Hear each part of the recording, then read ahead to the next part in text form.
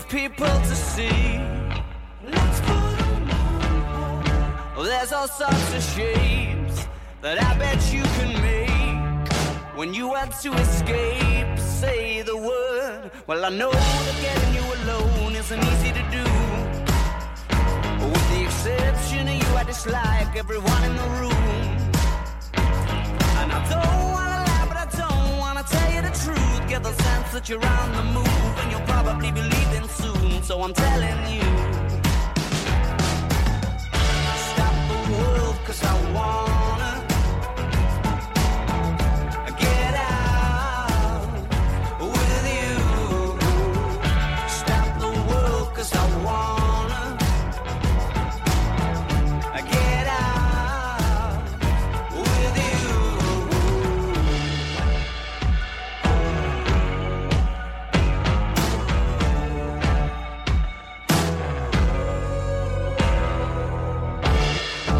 Eyes the color out, water left in warm, ice and sugar dust, crazy green flashes. It's a funny thing that I cannot explain. Don't you know the train keeps a rolling? Stop the world, 'cause I wanna get out with you. Stop the world, 'cause I wanna get out with you.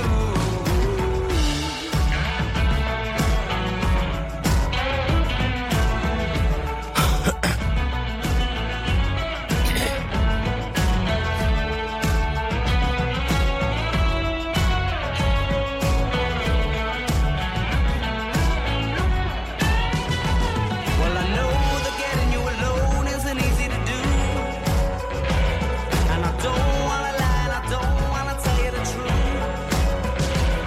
And I know we got places to go, we got people to see. Think we both ought to put them on hold, and I know you agree. Yeah. Stop the world, 'cause I wanna get out with you. Stop the world, 'cause I wanna get out with you.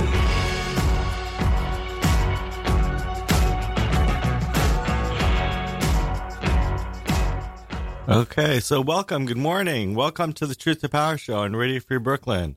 I'm your host, VJR Nathan, and with us today is Tor Nos, and Knos. Okay, yeah, I got it now. Okay, good. So he's a filmmaker based in Brooklyn. So why don't we talk a little bit about movies and influential movies. First of all, welcome. Thank you, VJ. Glad to be here. Good. Thank you. And so we're talking about movies and the power of movies in our society and for each of us individually. So why don't we start off with kind of the influential movies in your life, and what are the first? Do you remember the first movie you ever saw? Or You know, I remember the first couple movies that had an influence on me, and I think I was, I don't know, maybe 8 or 9 years old. I was down in Florida with my father, and he took me to a series of movies over the summer because we were down with my grandmother. And funny enough, I remember seeing Willow. It was the summer of Willow, Who Framed Roger Rabbit, Dead Poets Society. And it was the first time that I remember going to the cinema. I remember during Dead Poets Society actually crying as a little, 9-year-old boy.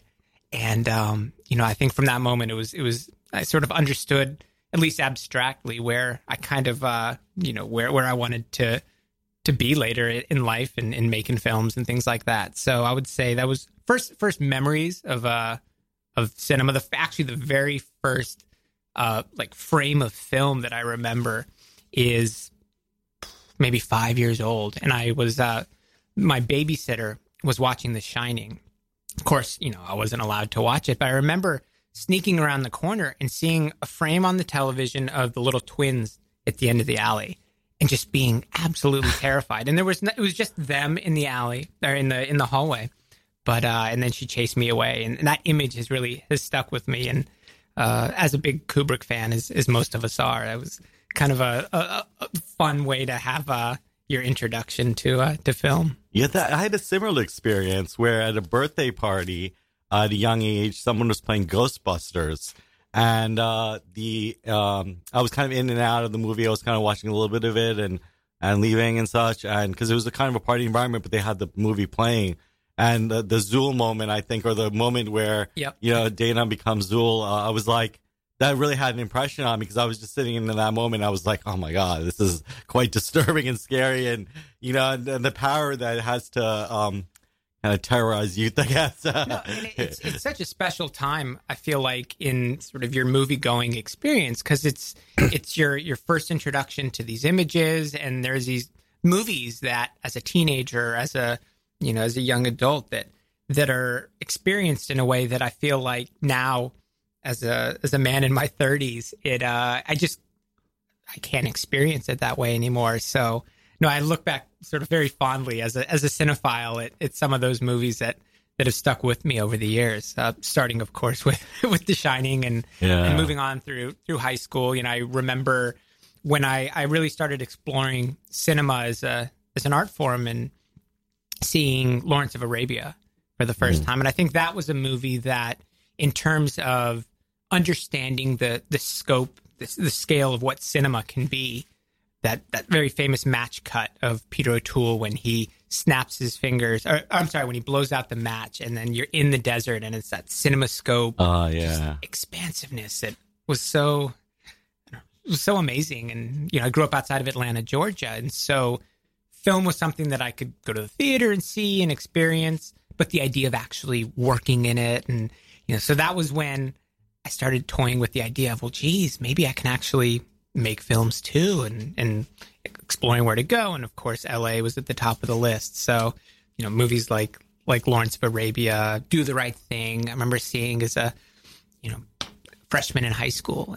And again, it's that idea of seeing movies that were outside of my wheelhouse and what was playing at the cinema at the time. And I remember watching Do the Right Thing, and the characters and the story was very new and challenging and foreign to me, and a movie that had a big influence on me.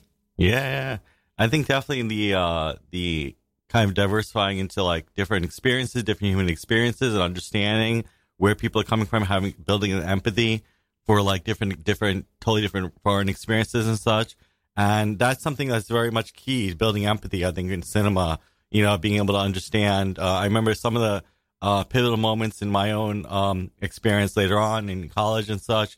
Boys Don't Cry was a big movie for me that helped me, kind of really, transgender issues and such had not really taken the kind of momentum that it has today when Boys Don't Cry had first come out. But when I watched it, I really began to understand, I think, a little bit more about transgender identity and then kind of the violence that surrounds the difficulty of people accepting that. Absolutely. And, that was something that was very emotional for me and very, very touching. Yeah. Very emotional and very, yeah. And, well, it was the same for me with, I mentioned Do the Right Thing, and the first time seeing it and the ending when Mookie throws the garbage can through Sal's Pizzeria. I remember watching that as a 13-year-old boy, and just not understanding, like, why did he do that? Why did he do that? And it was such a challenge, and something that I've carried with me, growing up and to this day. And it's just such a testament to the power of Spike Lee's filmmaking. And it was that kind of direct, I think, challenge to the audience of saying, this is a world that you don't understand. And there are things that you might have a hard time connecting the dots, and it was a really powerful moment for me, and exactly kind of what you're saying. Yeah, and also how cinema can subvert the narrative, the prevalent narrative. Like, for example, Last Temptation of Christ I watched after spending 8 years in Catholic school and getting a different perspective on Jesus' story at the end of, right before I went into high school. I watched that. And it was a very different interpretation to the one that I had been exposed to in Catholic school. And being able to kind of experience a different look at Jesus's life was very moving for me. That's all. That literally was like in tears by the end of the movie. Yeah. You know, kind of understanding that there was a whole nother way of looking at Judas and Jesus' story. Yeah, Absolutely. yeah, and so yeah, so let's talk a little bit about your journey. A little bit more about your journey. You were talking a little bit about the thesis or some phrase you said. I want to let you say that. Yeah, make stories, not deals, I think was the right. yeah. So yeah, no, it's growing up, like I mentioned, outside of Atlanta, I was always very passionate about filmmaking, but at the same time, the idea of making a living off of telling stories was something that I think both myself and my family had a hard time wrapping our heads around. So when I decided to go to USC for school, I ended up studying business and cinema with the intent of working behind the camera on the business side, and graduated and worked at a talent agency and really learned the business and how all the pieces fit together in Hollywood, and really kind of tried to squelch the storyteller in me, because I figured, this is a good career choice. It's safe. And I remember actually there was this moment. I was at this talent agency, ICM, and it was across the street at the time from the Academy building, and they had all these amazing screenings. And that particular night, they had just restored a print of Tilly's Punctured Romance, which was the first feature-length comedy. Came out in 1913. And I was so excited to see it. Chaplin is in it in a small little supporting role. And I sent out an all-assistant email to everybody in the motion picture group, hundreds of employees, saying, you want an opportunity? Come meet me after work. We'll walk over there. And 7 o'clock rolls around, and it's just, crickets. Nobody at all. And I thought, geez, like, maybe people don't share this same passion about filmmaking that I do. And I think that was sort of the first moment of a career change for me, and ultimately one that led me to New York, and in pursuit of not just producing movies, but writing and directing. Good. And if you talk a little bit more about kind of what do you say is the artistic concerns, or the questions that maybe you grapple with in your writing, and the kind of what you're hoping, your artistic vision. Because we were talking a little bit about Kubrick, and it's amazing how he also is an inspiration for me, because I think the idea that every few years he produced this magnum opus about he'd delve into a specific topic, he'd do a lot of research, and he'd kind of explore one terrain in kind of a thesis, like almost like very methodical, and this kind of thing, and he was very interesting. And a lot of these filmmakers, they tend to have like questions or pressing concerns or things that drive them. So what do you think what would you say is a question that really drives you? Speaking of Kubrick, and talking about films that influenced me, just jumping back for a second. I remember on VHS, I remember copying Dr. Strangelove and watching it. We had a media department in our high school, tape to tape, and I remember watching Dr. Strangelove, and I must have watched that movie 10, 20 times. It was just so... What I loved about Strangelove was you could tell you were in the hands of a brilliant filmmaker, but it was also so entertaining. Yeah. Such a fun, challenging movie. So to get back to your question, that's... I don't know if I have an answer for that. I mean, I think I'm trying to achieve what I imagine most filmmakers are aiming for, which is truth on screen. Yeah. But that can look, that can take many different forms. And you look at filmmakers like the Coen brothers or Kubrick, they're all approaching it from different ways. I think for me, more than anything, it's trying to tell a story that feels honest to the characters. Yeah. And it's a really challenging thing to do. Yeah, I mean, for someone who's like grown up reading fiction and understanding and learning about stories, it's strange that sometimes I go through some periods where I'm like, I go through some phases where I'm like, fiction is about other people, and strange characters in some world, parallel world. Or, what does it have to do with me as the listener? It's just some questions I go through sometimes. I'm like, oh, what do I care about? Sally living in her Office universe or whatever, and what does it really have to do with me? And I just want to know if you have that struggle or I tell you a movie that I just saw recently that was just knocked my socks off. Was The Writer. I don't know if you've seen it yet. No. It's a new movie? New movie. Okay. It won an award at Cannes. And I think I'm pronouncing the filmmaker's name right. Chloe Zhao. Uh-huh. It's what's you're talking about truthfulness in cinema. Yeah. And taking you to a world that feels both foreign but also really relatable. It's set in bull riding South Dakota, and it's real people sort of playing fictionalized versions of their lives, and it's so powerful and so just beautiful and relatable. And I think more than anything, for me, if I can achieve one thing in my work, it's just trying to create that sense of relatability, because a movie can be as fantastical as Doctor Strangelove, but you're only going to connect with an audience when someone can put themselves into that story. And so I would say that's probably the kind of the sort of overarching goal that I'm approaching it with.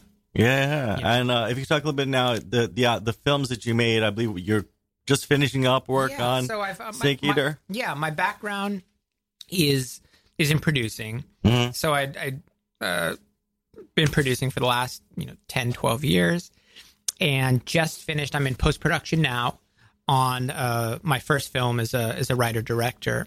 It's a noir thriller set in New York, a little contained thriller called Snake Eater that I took a chapter from sort of early Coen brothers work. I was a big fan of Christopher Nolan's Memento, as well as the classics, Double Indemnity, Maltese Falcon, John Huston, Billy Wilder, guys like that. And Rian Johnson, Brick was another amazing film. So the struggle as an independent filmmaker with the budgetary constraints that you're always faced with is how do you reconcile the limitations of trying to realize your art with a story that you're passionate about that you can actually do, right? And so as much as I might have wanted to do a big tentpole action movie, wasn't realistic, but this was the movie that I was really excited to make. And by telling a film through sort of a singular point of view, of this case in a investigator, you can really sink your teeth into the sort of the cinematic landscape of New York and use what this city has to offer.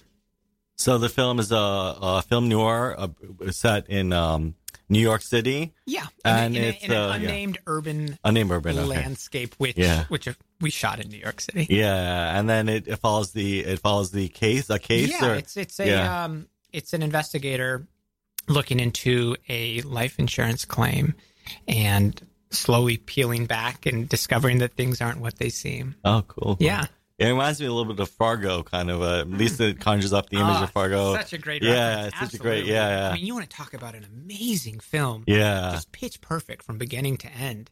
And how deadpan, they're in this kind of Midwestern city, and how that there's this peeled back the layers of absurdity. Well, and I don't know. Yeah. Fargo was actually a really, it was a reference for me for this film, as well as just an influence for me as a filmmaker. I think one of the things that I connected with so strongly with a movie like Fargo and filmmakers like Coen Brothers is their restraint. It's so easy, and you see this a lot with cinema today, where with all the tools we have, you can very easily let style take over for substance. Yeah. And when you watch a Coen Brothers film where everything feels so intentional, you've got William H. Macy, and he's just been turned down by his father-in-law, and he's walking to the parking lot, and it's just this beautiful locked off single shot wide of him walking to his car in this desolation. And There's very few cuts. There's no camera movement. It's just the power of the performance and the writing that I think comes through with all of their work. It's really remarkable. I really respect them as storytellers. Yeah, and speaking of like restraint and such, I wrote down like Hitchcock and Orson Welles being like two of the greatest filmmakers, and they show an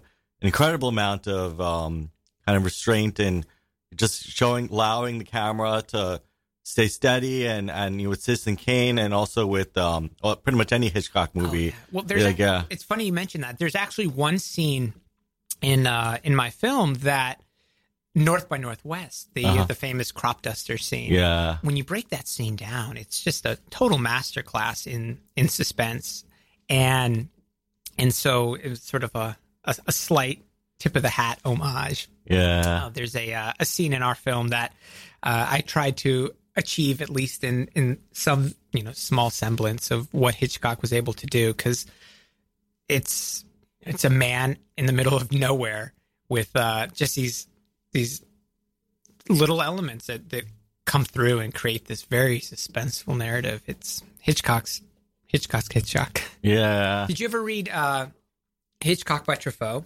No. Yeah, it's a biography, or well, it's a series of interviews that Truffaut did with Hitchcock, and then they published the interviews, and it's Hitchcock later in his career just talking through all of his films and his process. Definitely it's a fascinating read, and you just gotta get a sense of the control that he had on the process. Cool. The myths surrounding it. Yeah, I understand. A couple of days ago, I saw on Netflix they released a new Orson Welles movie, which is very interesting for me. It's a the documentary, and also I think the film itself. Did they really? Yeah, they edited together the other side of the window. I haven't got a chance to see the full thing. I saw a little bit of it, and then I was like, all right, I'll watch it later. But what was your takeaway? From what you watched? When I watched, I think it was really interesting how there seemed to be. It's definitely not in the line of Citizen Kane. It seems to be more experimental, from what I can tell, and it's just great. John Huston is starring in it. Yeah. And then, it seems like that he was going a little kind of letting loose a little bit. Yeah. So it's really great to see a master at work. Well, speaking of noir, Touch of Evil. Yeah. Whew, like that is so, and it's just so aggressively cutting edge, and his use of wide angle lenses, and everything is just dripping with atmosphere and sweat, and he was just a rebel filmmaker from beginning to end. It's definitely, he's definitely one of the greats, obviously. Yeah, I think I have a clear memory. I kind of remember seeing Touch of Evil in college, but I clearly remember Blood Simple, I think, by the Coen brothers.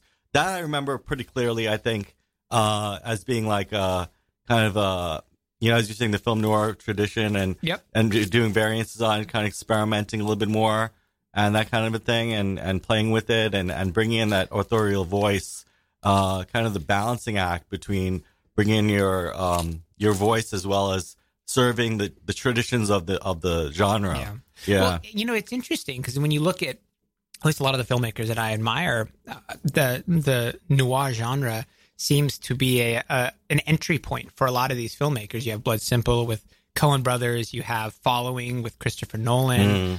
Of course, and the list goes on and on. Orson Welles, Citizen Kane. You can kind of put that in the noir category a little bit. And so I don't know if that was a conscious decision on my part, but it's a fun way to kind of start your career. Yeah. And, I always played with the idea of working in, I think detective stories are something that everyone's interested in. Like a lot of people at the library, working at the library. I know I ask young people, like teens and even younger, they come to me and they want something to read. Or the parents want them to read something, rather. And they're like, and I'm like, well, what would you like? Yeah, I want to start with someplace where, what would they be interested in? And 9 times out of 10, they'd be like, mystery? I don't know. Yeah. Like, what do you typically recommend? Well, I usually try to pitch it to what they're interested in, but what I end up doing is I end up showing them the most popular series for or most popular titles for that age group. Okay. So like I can't think of anything else, but it depends on the age. So there's a wide variance, but we have a bunch of series and such, and all these series follow usually a same character through a number of books. So like for the really young, Frog and Toad is really popular. Okay. About a friendship between a frog and a toad, and they kind of go through adventures together. And then going older, Amelia Bedelia is a popular series, where about a kind of a maid who is kind of incompetent. I know she takes things literally, I think is the joke of the series, where she's like constantly like kind of her mishap adventures and such. And then it goes up. There's always I think that people love it when there's a recurring character, Yeah. Yeah. Well, I mean, Raymond Chandler for me, I've got his stack of books on my bookshelf, but Philip Marlowe is one of those great sort of noir detectives that I keep coming back to again and again. It's just fun reading. And style unto itself. And just to return to, we talked a little bit before the show about, blurring truth and reality, which is something I want to return to. We were talking a little bit about Joaquin Phoenix and how, how he did the I'm Still Here movie. And it was a real blurring between reality and fiction, because he had spent a long time kind of going into interviews where the interviewer didn't know the game, and he'd gone on David Letterman, and he kind of pretended to act. He acted very strangely and provoking a reaction. Yeah, I didn't see it. Was Letterman in on the joke, or apparently he wasn't, because he returned to Letterman later and he kind of apologized, and he said, "Oh, I was doing character." And it's interesting when I think about that kind of a thing. Provoking that kind of provocateur aspect, and how cinema, and even like in college, I know like a lot of times, when we did drama rather, when we did theater, people would always go to the breaking the third wall, trying to, have an audience member come in and be like, and disrupting the facade of the drama, and kind of like Brecht had that epic theater idea, and disrupting the facade and such. Yeah. So if you have any comments about like just general, like how, so where's cinema going now, and how can we kind of, what do you think about all these different screens and ways in which we interface with cinema? I mean, I think I'm pretty traditional in that, you hear there's a lot of buzziness right now regarding how we are going to consume storytelling in the future. Virtual reality, augmented reality, 360 viewing, all these types of things. And I think that cinema and how we view it, I don't see it changing much in the foreseeable future. I think over the last 100 years, there has been a language of cinema that has been written in terms of editing. So right off the bat there, I don't see how, and I could be completely wrong, we'll see, but how something like virtual reality, where you're locked into a sort of singular view without the ability of cutting is I don't know. I think you lose some of the impact. Yeah. I remember I saw when the New York Times did, they sent out their cardboard VR glasses, and you put it in your iPhone, and there was a mini car commercial. It was I think a diamond heist, and you're along for the ride, and it was billed as this very sort of visceral.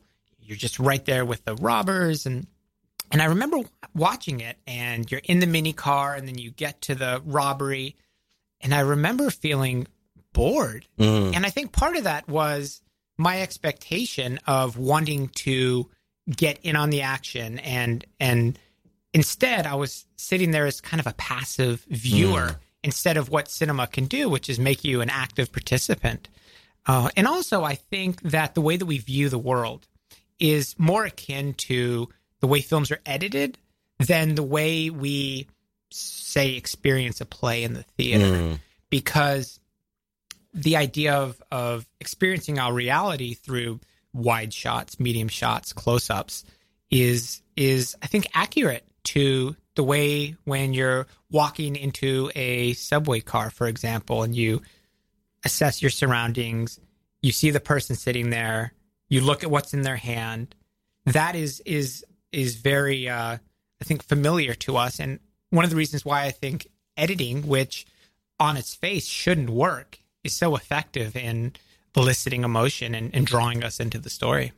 Yeah, it's very interesting. I think I definitely experienced that as well, that, where we place our attention is really where the focus of the shot is. That, we're kind of, as you're saying, we go through life, we have, this kind of wide scope of vision, but we're really placing our attention at a specific area, and we're kind of zooming in a way that kind of like directing our attention towards a specific area. And then we're kind of, at times we're kind of cutting out things, or we're thinking about something else, absorbed in thought, and then we're kind of editing almost in our own mind. That's a very interesting way of thinking about it. I definitely resonate with that. Yeah. Yeah. And it's really fascinating when you look at the history of cinema and how many years it took filmmakers to realize that a cut can actually work. Because the original approach, of course, was the proscenium arch, and you place the camera and then you view the action through sort of the seat of the theater, so to speak. And when you see the filmmakers in the early teens start to harness the power of cinematic editing, it's pretty amazing. And then, of course, leading into the language that we use today. And I mean, it's held up for 100 years, like I said. So I just don't see that changing too fundamentally. Yeah. And in fact, sorry to interrupt, but I think also when people talk about the industry, right? Right now we've got the golden age of television, Netflix and Amazon, and everyone's programming, and people are saying the end of cinema. But to me, they're no different. Whether I view a movie in my house on a 50-inch flat screen TV or see it in the theater, of course, I love the theater and I love going to the theater, but the actual storytelling is no different. And I think sometimes we confuse the way in which the story is presented with the story itself. No different than reading a novel on a Kindle or on a paperback book. Nobody's talking about the end of novel writing and things like that. Yeah. But for some reason, I think we sometimes confuse the experience of going to the theater with the act of storytelling, which are different things. Exactly. And I think that there has been a slight progression, we're thinking about like the evolution of consciousness as well as an evolution of the way in which stories are told. We go back to silent cinema where we had like, place cards, and we had like little music, and how like storytelling has changed also in regards to music, heightening in the soundtrack, and then like when you look at, I'm kind of using diverse examples, but also in sitcoms, how they used to have the laugh track, and then that finally gratefully ended, and how let's focus a little bit on the laugh track and how for a moment how back in the day in these sitcoms they'd have people laughing, and then then they ended that. And what do you think about that? I don't know. No, it's interesting. I've actually thought about that, in terms of waves of audience taste. Yeah. And clearly in the 80s, the audiences came to expect that, or maybe the studios imposed that on the audiences, who knows. And, if we're talking about sort of trends, of course, right now in cinema, it's the sort of the age of the superhero. Yeah. And every summer, I mean, throughout the year now, there's a myriad of choices when it comes to which comic book hero you want to watch on the big screen. And audiences are really connecting with that. It's not, I never sort of grew up in that world. I was never a big comic book guy. So it's something that oftentimes isn't necessarily my taste. But if the history of cinema has shown us anything, it's that that wave will eventually pass and something new will take its place. What that is, I'm not entirely sure. As a filmmaker, I love the cinema of the 70s, late 60s, 70s, as most of us do when you look at movies like Bonnie and Clyde and Easy Rider, Godfather. And I think the common thread with all of those films is that the filmmakers were given free reign. And I think optimistically, if there's a trend that ultimately supplants the sort of the superhero genre, it's one in which filmmakers are given sort of free reign to tell stories that are personal to them. Because I think you can make an amazing superhero film. I look at Christopher Nolan's Batman series as an amazing example of that. But there's also a level of personalization and reality that is hard to achieve when you're wrapping your story in that kind of world. So yeah, I think definitely I agree that with the superhero and all the fantasy genre in general, that getting too lost, for me at least as a viewer, getting too lost into the intricacies of an alternate reality is not as compelling as when you get to the truth of, the reality that we exist in. So, for example, using two examples with Star Wars, how, they get bogged down by intergalactical politics, and whether or not that's compelling for me as a listener, as a viewer. Sometimes it can be, potentially, but I found the way it's done is not as compelling as, the more down-to-earth stories of the people. And also Logan is a great example of a movie. Such a good movie. Yeah, such a great movie, and how they really got to the human truth, and within this genre, pushing towards real humanity, in that. And you wouldn't expect that out of a comic book movie, I think. That's something that's very, Yeah, no, Logan was, it blew me away. It was such a well-made film. Definitely the exception. Yeah. And it takes a filmmaker with that kind of clout and backbone to really get it done.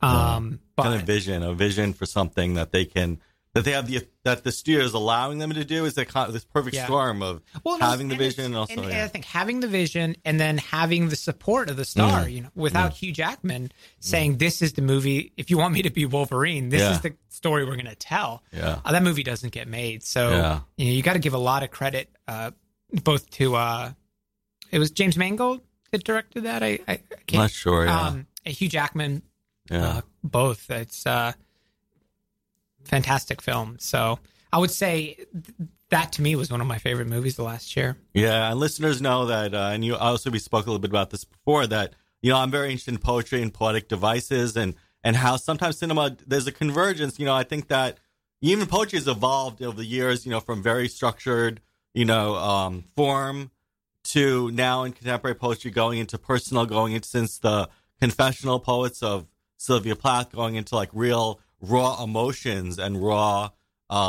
experiences of the individual poet, and how the parallels with the film journey, how film went from highly structured genre and highly structured expectations of the audience, and then slowly going into more of these artistic visions. Yeah. And in poetry too, and how disrupting the narrative in a controlled or very good way, kind of using narrative as a hook and then bringing it into this disruptive thing. Like Darren Aronofsky is a good example of a filmmaker who, plays with, these devices in order to bring about psychological states of mind and of the characters and such. And if you can think about some experimental films experimental and such. I think I'm going back now, and there's a lot of Terrence Malick films that I haven't seen. Yeah. So I've gone back recently and started watching them. Of course, I saw Tree of Life in the theater, but I just finished watching The Thin Red Line.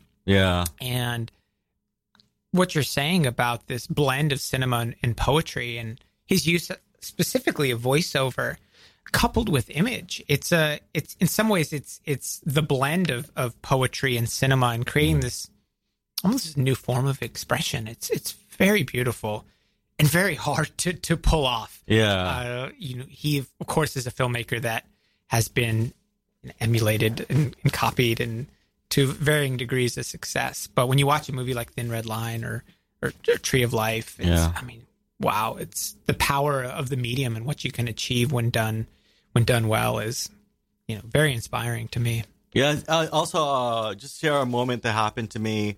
I went to a concert of Portugal the Man at Forest Hill Stadium, and they started out with a singer or a group. I don't even really remember. It was like an opening act, and they were doing kind of a performance art, you might call it. And the audience, some of the audience members were responding like, "Get to the music," like play a song, Sure. And it was kind of upsetting for me because I was like, oh, it's just the opening act. They're taking a few minutes to dance around, do something. Yep. It was engaging for me, but I'm very much schooled in this kind of thing, and I guess like some people are like, just play a song, I don't know. Like, and the reaction to audiences, the experimentation. That was that exact thing when Tree of Life came out. Yeah. And there was that whole section in the middle when you're sort of the creation of the cosmos. And I remember talking to some friends, and they said, wow, it was a good movie, but come on, what was going on in the middle? And I said, no, that's the point. Yeah. It's so beautiful, and you just have to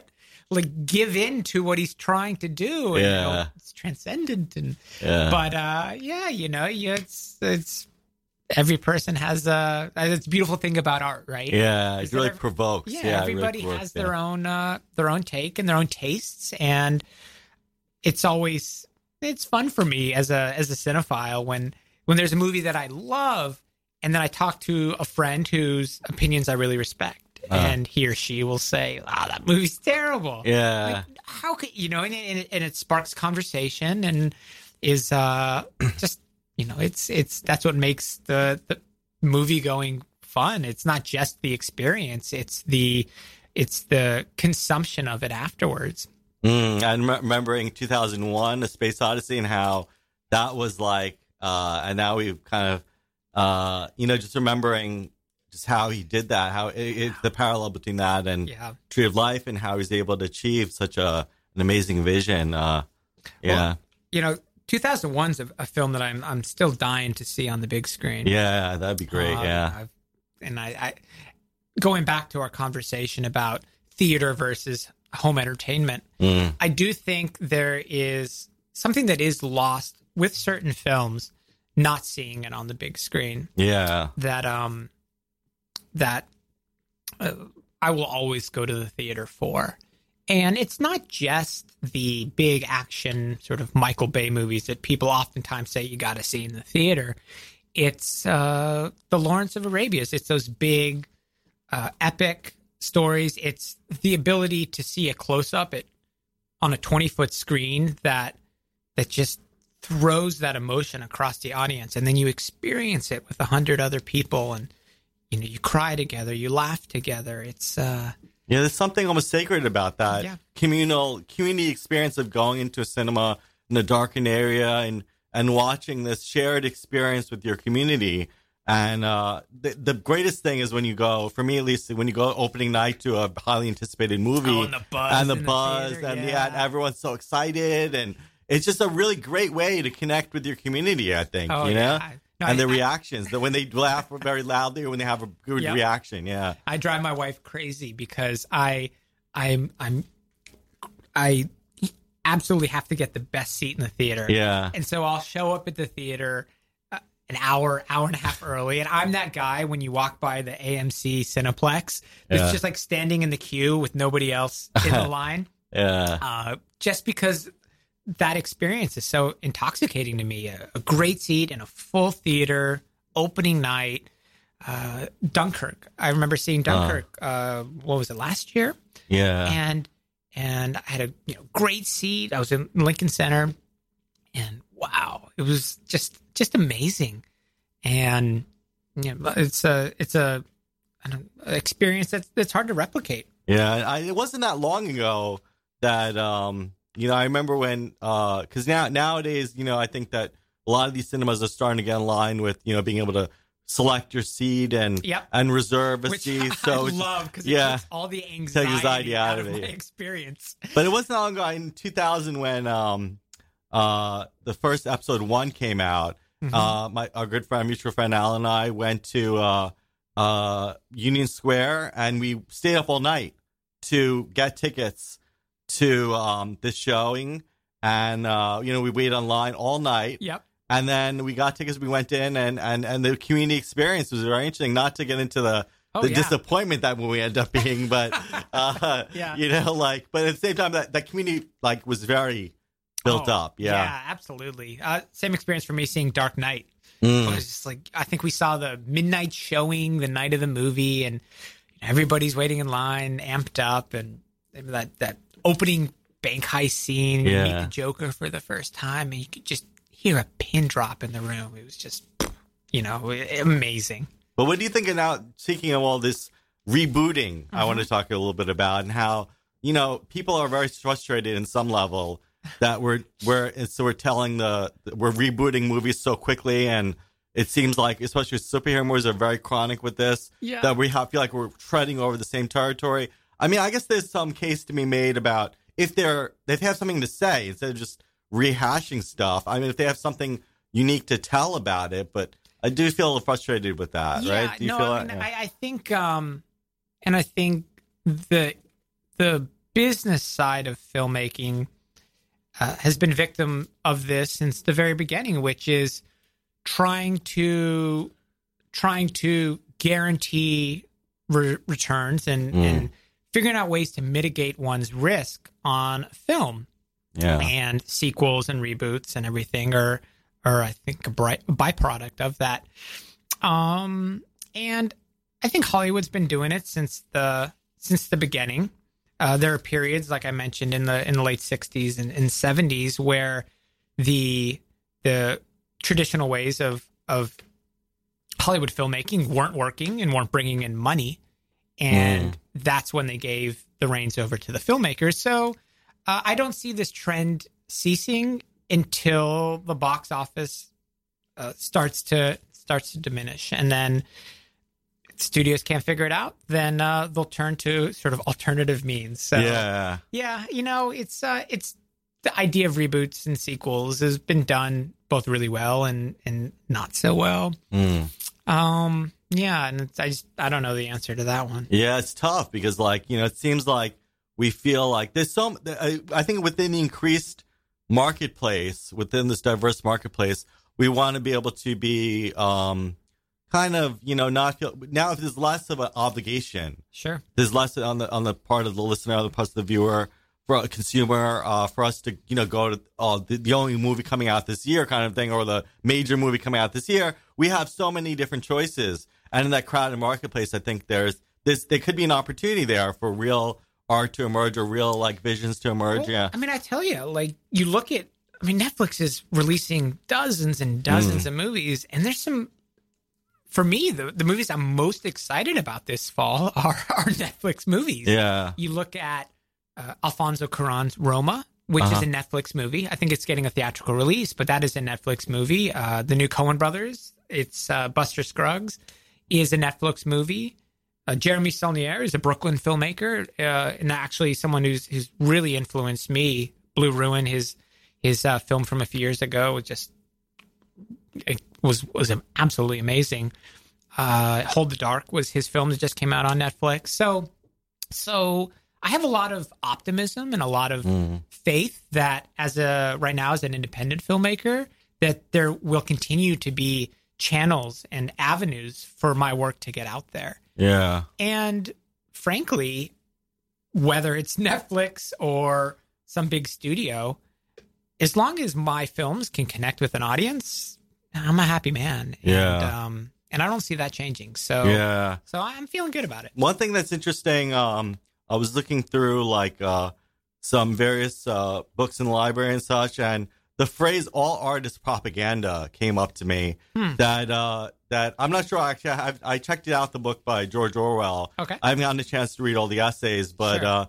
Just that one phrase, it seems to speak volumes. That, you know, there's such a tradition of controlling the narrative and having it feed into kind of what preconceived notions about what we should be thinking and how we should be feeling, and you know, being able to explore and experiment is, I think, the unknown. Right. You know, I talk a little bit about like what you think about that. You know, What you take out of that. I think the biggest challenge for any filmmaker, and I touched on this a little bit at the beginning, is unlike most other forms of art, there is a built-in element of commerce that comes with it. Because to make a movie, a low-budget film is, I should say, a micro-budget. Yeah. Is a few $100,000. Yeah. I can't think of any other art form where someone is considered a micro-budget and they're spending $300,000 to see their product on the big screen. And there's been a lot of buzz lately about the democratization of filmmaking, that anybody can do it. And that's just simply not true. Anybody can do it, but the barriers of entry, which come in the form of equipment, crew, post-production, delivery, all these elements still cost money. And if it's not money, it's time.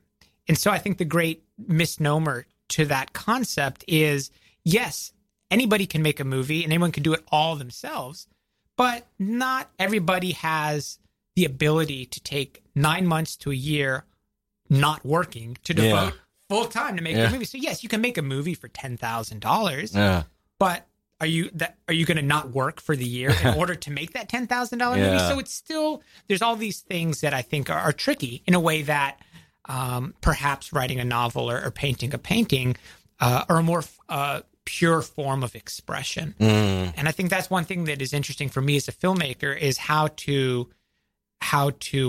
balance the two. Yeah. Because as much as an investor wants to see art on the screen, they also want to get money back in the bank. So so how do you balance those two? Yeah, definitely it's a balancing act. And I think it's unfortunate that so many of these art forms are slave to commercialism and the need to appease people. But whether or not, I don't know, it just feels like it's frustrating. And, as we start to wind down, I want to say that just give a plug to Radio Free Brooklyn, one of the few forums of community radio where people don't have to be slave to commercials, don't have to be slave to, buying ears. We're here to share our stories. And, people can find out more about radiofreebrooklyn.org/donate to, because we're a free and open platform to our community of promoting media literacy, education, and free expression. We rely primarily on donations from listeners like you. So to help support our mission, we invite you to make a one-time donation or monthly pledge at radiofreebrooklyn.org/donate. Every cent helps us to continue to stay on air. So please support community independent radio by pledging whatever you can afford. All contributions are tax deductible to the fullest extent of the law. And speaking of the future of all these forums, all the art, Radio Free Brooklyn is proud to announce to be launching an after-school program for local teenagers in 2019 to learn media literacy through media making, using a hands-on approach guided by local professionals. If you'd be interested in participating or even donating to this program, please go to radiofreebrooklyn.org/afterschool. And once again, all donations are tax deductible. We have just a reminder about the newsletter that you can find out more about our new programming, upcoming RFB events at radiofreebrooklyn.org/newsletter. And if you're listening on your computer, you can free yourself with the apps on the iPhone and Android by going to the respective stores. So I think it's really great to have a community feeling, to build communities, micro communities, and even larger communities in our world. Absolutely. Yeah. And I think especially here in Brooklyn, which has had a really profound influence for me as a filmmaker, without the community, without the organizations that I've discovered over the 6-7 years that I've lived here, it's been an amazing transformation for me. So I'm all about Brooklyn community. Great. And speaking of like when we think about as we mold people, the young youth and people coming in, we're trying to give them the message that their voice matters and that they can contribute to this conversation, that everyone should contribute to the conversation. They shouldn't feel silenced. I think that one of the major chronic things is this kind of otherizing and silencing of people that, and money and such, as you're talking about, the structures of money have a lot to do with that, economic freedom. Yeah. Well, I had a really interesting experience. A couple weeks ago, I was shooting a commercial, and 2 little girls came up. They were, 8, 10 years old. And they said, "What are you doing? What are you doing?" And we said, "Oh, they came up and they said, "Are you filming a YouTube video?" And this is like a big commercial set. We said, "No, we're doing a commercial." And they said, and they turned around disappointed and walked away. And I realized the power of YouTube and of this all these social media platforms in sort of this next generation. So we'll see how that manifests itself in cinema and storytelling. But it's a medium I didn't grow up with. Yeah. And while I enjoy watching YouTube videos, I think the youth consume that in a very different way than I do. So we'll see how that appears when they start making films in the coming future. Yeah, it's very interesting to think about how we grew up in a specific modality and how people are to the changing terrain. So yeah, and as we wrap up, I'm going to be playing a song. Just the different music comes up to me over the week or of the time. And Erase Rewind came up by the Cardigans. I don't know. This is just something that was Cool. that it just came up for me, and I hope people enjoy listening. So we'll sign off now. This is Radio Free Brooklyn, the Truth to Power show. Thank you so much, Tor. Thank you, Vijay. Thank you.